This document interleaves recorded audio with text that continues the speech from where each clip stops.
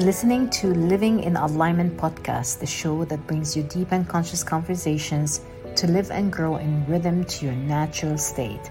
I'm your host, Ghada Khalifi.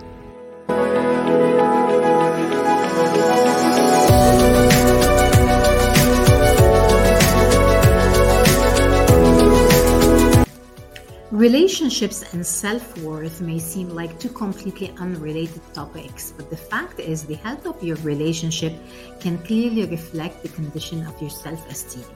We are welcoming again guest expert Annie Levine today to discuss relationships and how to align with relationships that reflect a healthy sense of self-worth. Annie is a dating relationship coach and relationship skills educator.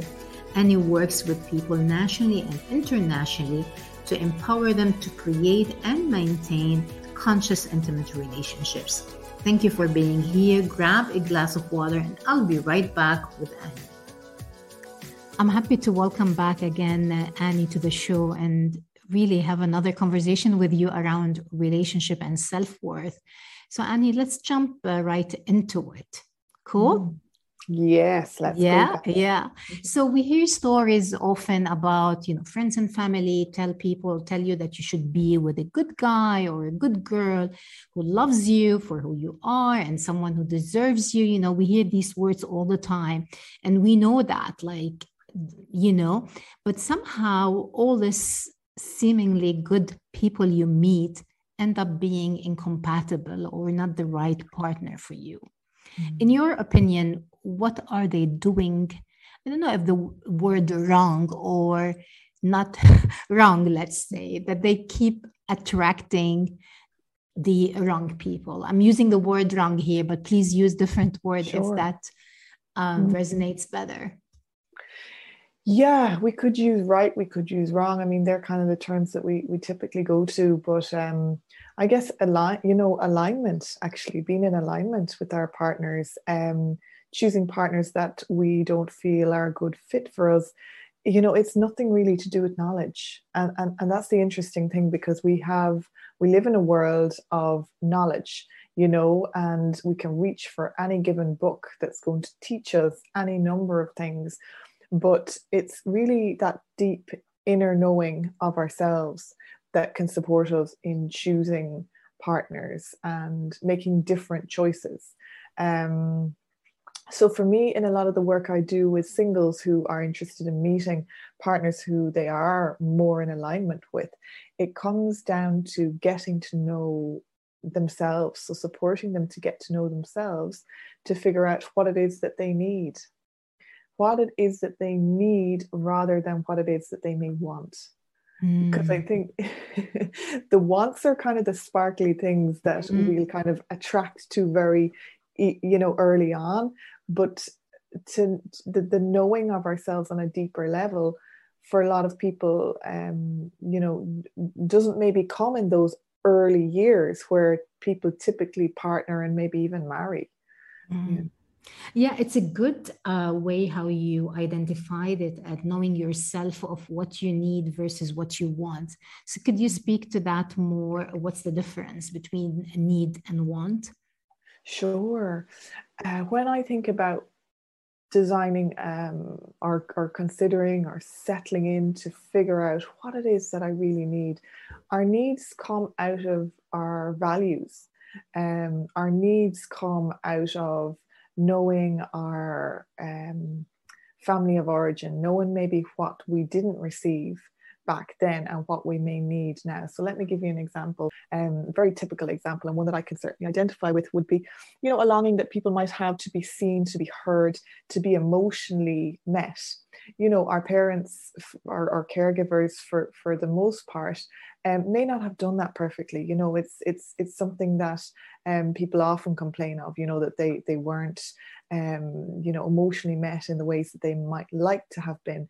So then in adulthood, they may not understand this kind of need that they have to be seen, to be validated, to be heard, to be cherished. And that can often show up in some of the partners that we choose.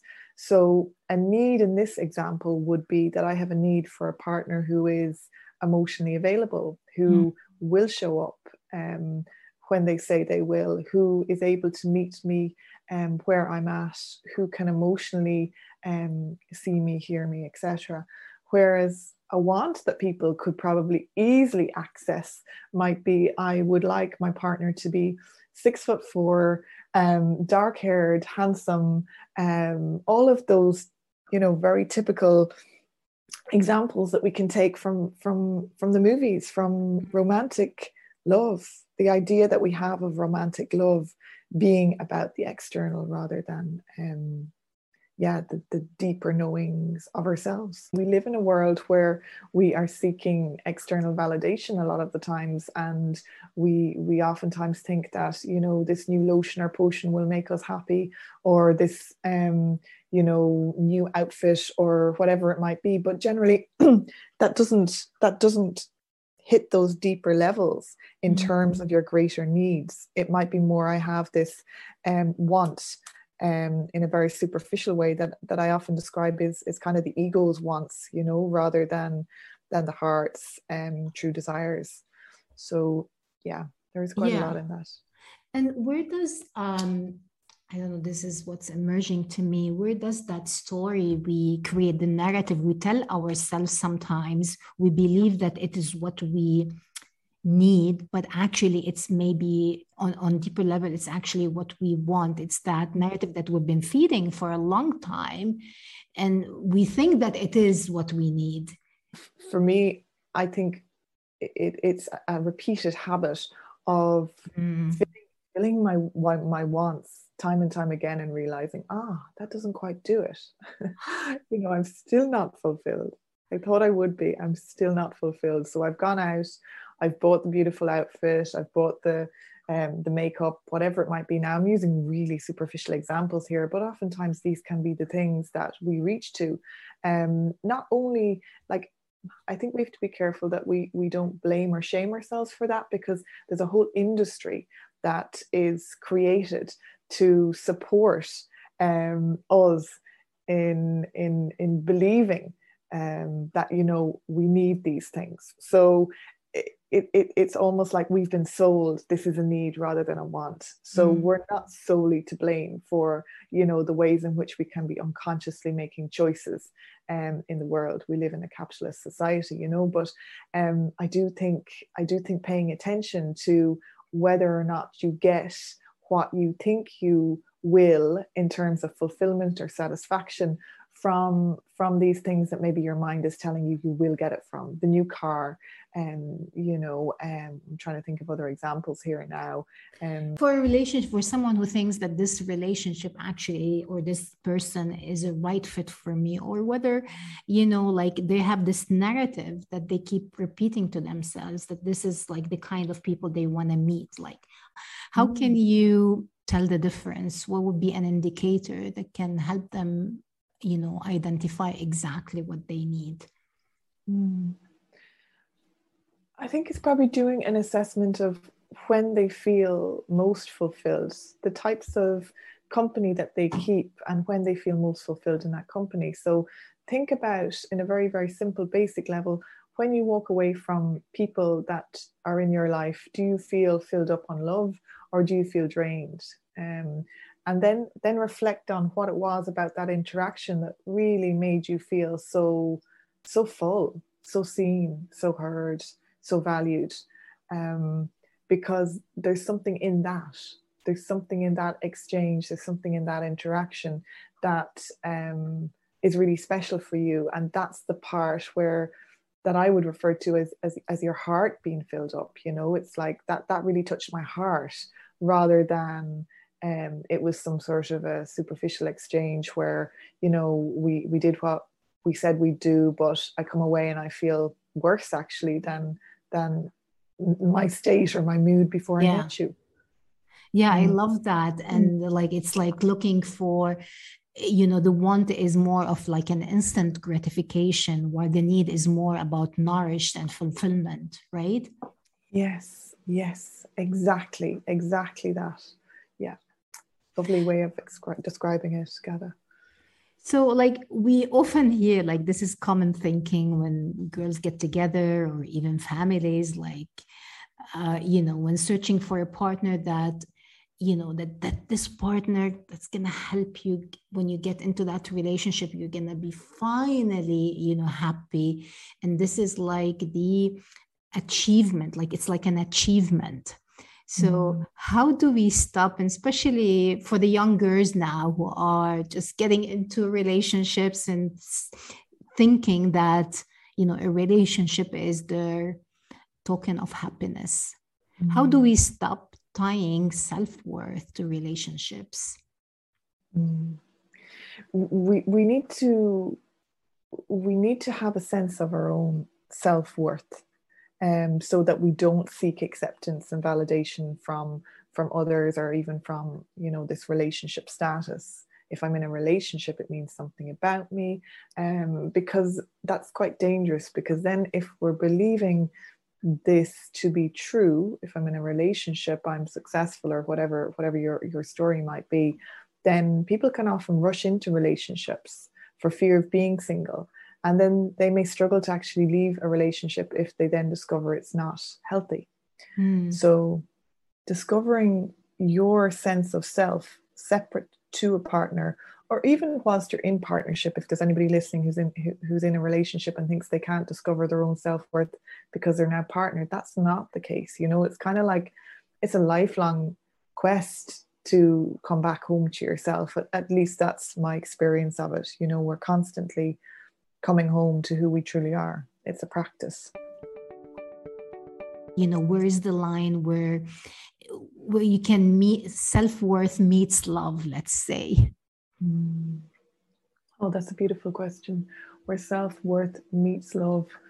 It comes back to what we have already spoken about, which is, do I know myself well enough to know what serves me? Do I know my partner well enough to know what serves them? Do I know the relationship well enough to know what serves it? And I think that's the thing, we get so emotionally invested in romantic relationships that we can often fail to set boundaries. And I think that in turn then can lead to complications and issues in relationships if that goes on over a long period of time. Yeah, so the word boundaries actually is, we hear it all the time, and can actually be very effective in that. So could you give us some example of what boundaries could look like for someone who value themselves, or like really have a good sense of self-worth? Yeah, so boundaries is kind of understanding where I begin and end, and then where this other person begins and ends. So it's knowing the difference between you being who you are, me being who I am, and that being okay, that we can both coexist together. And an example of somebody who would be setting some nice boundaries early on in relationship or dating could be that they value their time. So it might be the case that I am available on such and such a date, but I'm not available on another date. Or that it could be an expression of how much you like to be in their company.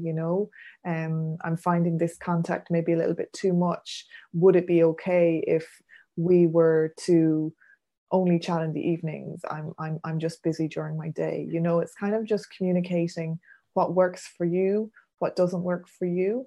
And I also think doing this early on is a good idea, because you get to see how the person you're in relationship with respects your boundaries. That's really important. You can tell a lot about a person in terms of how they're responding to your no. 100%. I love that. So you're saying is it's good to talk about boundaries when you start a relationship, or even if you are in a relationship, to keep redefining these boundaries, Absolutely. To, like, if you create a boundary for the time being, it might change the way, your schedule change, your priorities change. So also revisiting the boundaries. Yeah, that's a great question, because, the more our relationship grows, the more our trust grows, the more I can maybe relax my boundary. The more I get to know myself, I might discover, that's the reason I've been getting so resentful. Maybe I'm giving too much. So now I realize, this is a this is a little signal for me to now reflect on where it is that I need to set a boundary. So ongoing boundary setting is key in relationships for sure. Yeah. I want to ask this question, but I'm not sure if I want to go into, place of fear here, especially after talking about boundaries. But could you say more to why this external validation or seeking this constant, approval and love from others? Where does this fear come from? Yeah, for me, this idea of seeking external validation, it's coming from upbringing. It's coming from family of origin. It can even come from our society at large. But I think the thing to remember is that we are human beings. We're social creatures, so we can fear social rejection. If you're constantly seeking external validation, or you haven't really acquired a true sense of accepting yourself, we need to spend some time to see why you in particular are seeking external validation. These are all just guesses, and they're informed guesses, but at the same time, you will have a unique blueprint for why it is that you're seeking the external validation. I mean, for other people, it could be that they're afraid of not being good enough, so they need other people to tell them that they're okay, or that they are accepted. But to overcome it would be to, work on the relationship that we have with ourselves, become curious about, I'm doing that thing again. And let me pay attention to why that might be. You do have to kind of dig a little bit into the root of your fears to know if they are founded or not, because we also have so many irrational fears.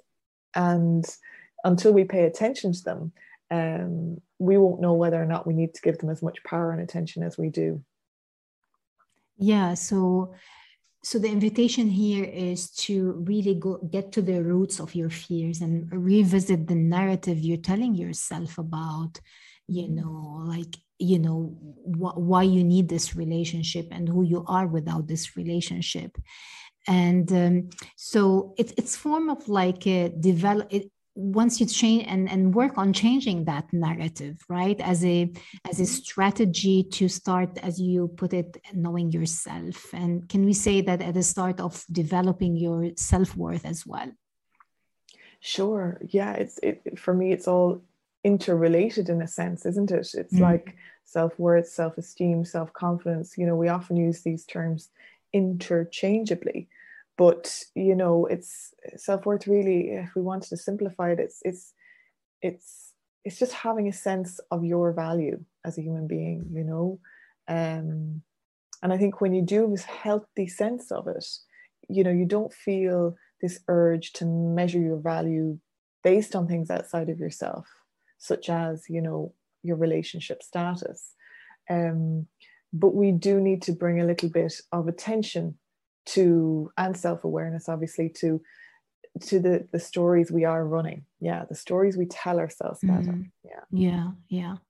So what are some habits or strategies we can build in order to change the narrative and just work on developing this good sense of self-worth? Yeah, it comes down to what is it that gives me the space away from my busy life, that allows me to reflect, that allows me to create that sense of greater awareness. For some people, it could be meditation. For others, it could be taking a walk in nature. For others, it could be, lying on your bed, staring at the clouds. It can be anything that just really takes you out of routines where you are busy, distracted. Yeah. Does that sound like... Yeah. I mean, just to take you out of this reacting to your story, to the old story, to your fears, and creating, as you're saying, creating space so you can actually get in touch more. It's there. Self-worth is there. It's just because of the fear, we stop seeing it. We stop connecting to that. So, and what you're saying is develop those, like meditation or walking in nature, just to create that space so you can see for yourself, so you can, strengthen that.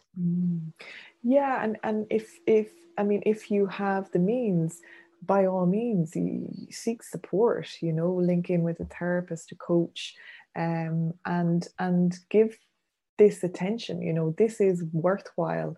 This is lifelong. The one relationship we can be sure we will be in forever is the one we have with ourselves. So it's always a really valuable investment to say, I'm going to spend a little bit of time here to just invest in me, to discover what it is that I value. For some people, they might very quickly sort of say, what are values? What does that even mean? And there's lots of therapists. I mean, I certainly do it with clients, where you do a values exercise, to discover what your values are. But really paying attention to what lights you up is a great place to start, in the absence of a therapist or a coach. Yeah, that's a very important point of, of another way of really investing yourself rather than investing in the external, to invest in your, in getting to know yourself and be generous with that, which brings us to actually, for people who are interested in investing in themselves and want to work on developing a relationship that can attract the right partner for them, that is a relationship that's aligned with who you are, where can they find you online, Annie? A place that I'm in very frequently would be Instagram. So you'll find me at therelationshipcoach.ie.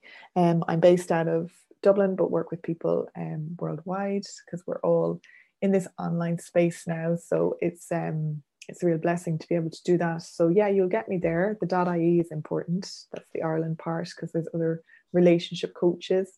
And I'm running my 90-day program, Learn to Love, starting again the end of February. This is 2022 for anybody who's listening back. And so yeah, DM me, get in touch if you're interested in doing this work that prepares you for healthy, intimate love. Perfect. And I always, of course, I have the links to connect to Annie. And Annie, before I let you go, I know I asked you this question before on the podcast, but how living in alignment changed for you since last year? What does it mean to you today, living in alignment? Oh, I love this question, because some of the things that I have made a lot of changes in my life, but the biggest one has just been slowing down everything. I'm the type of person who likes to walk fast. I think that always gives you an indicator of who that person is, if they walk really fast, Yeah. So I've just physically slowed down a lot, and it's amazing the impact that can have with being more in touch and aligned with me, number one, but the world around me, being more present, even with nature. There's just so much more that I'm seeing as I do that. And it's the most simplest thing for anybody who, like me, is a fast walker and all that comes with being a fast walker. Kaja, yeah. Yeah, Annie, it's a pleasure. It's a pleasure to have you again here. Thank you again for your knowledge and sharing your experience. And I look forward again to more conversation. Oh, my pleasure. Thank you, Ada.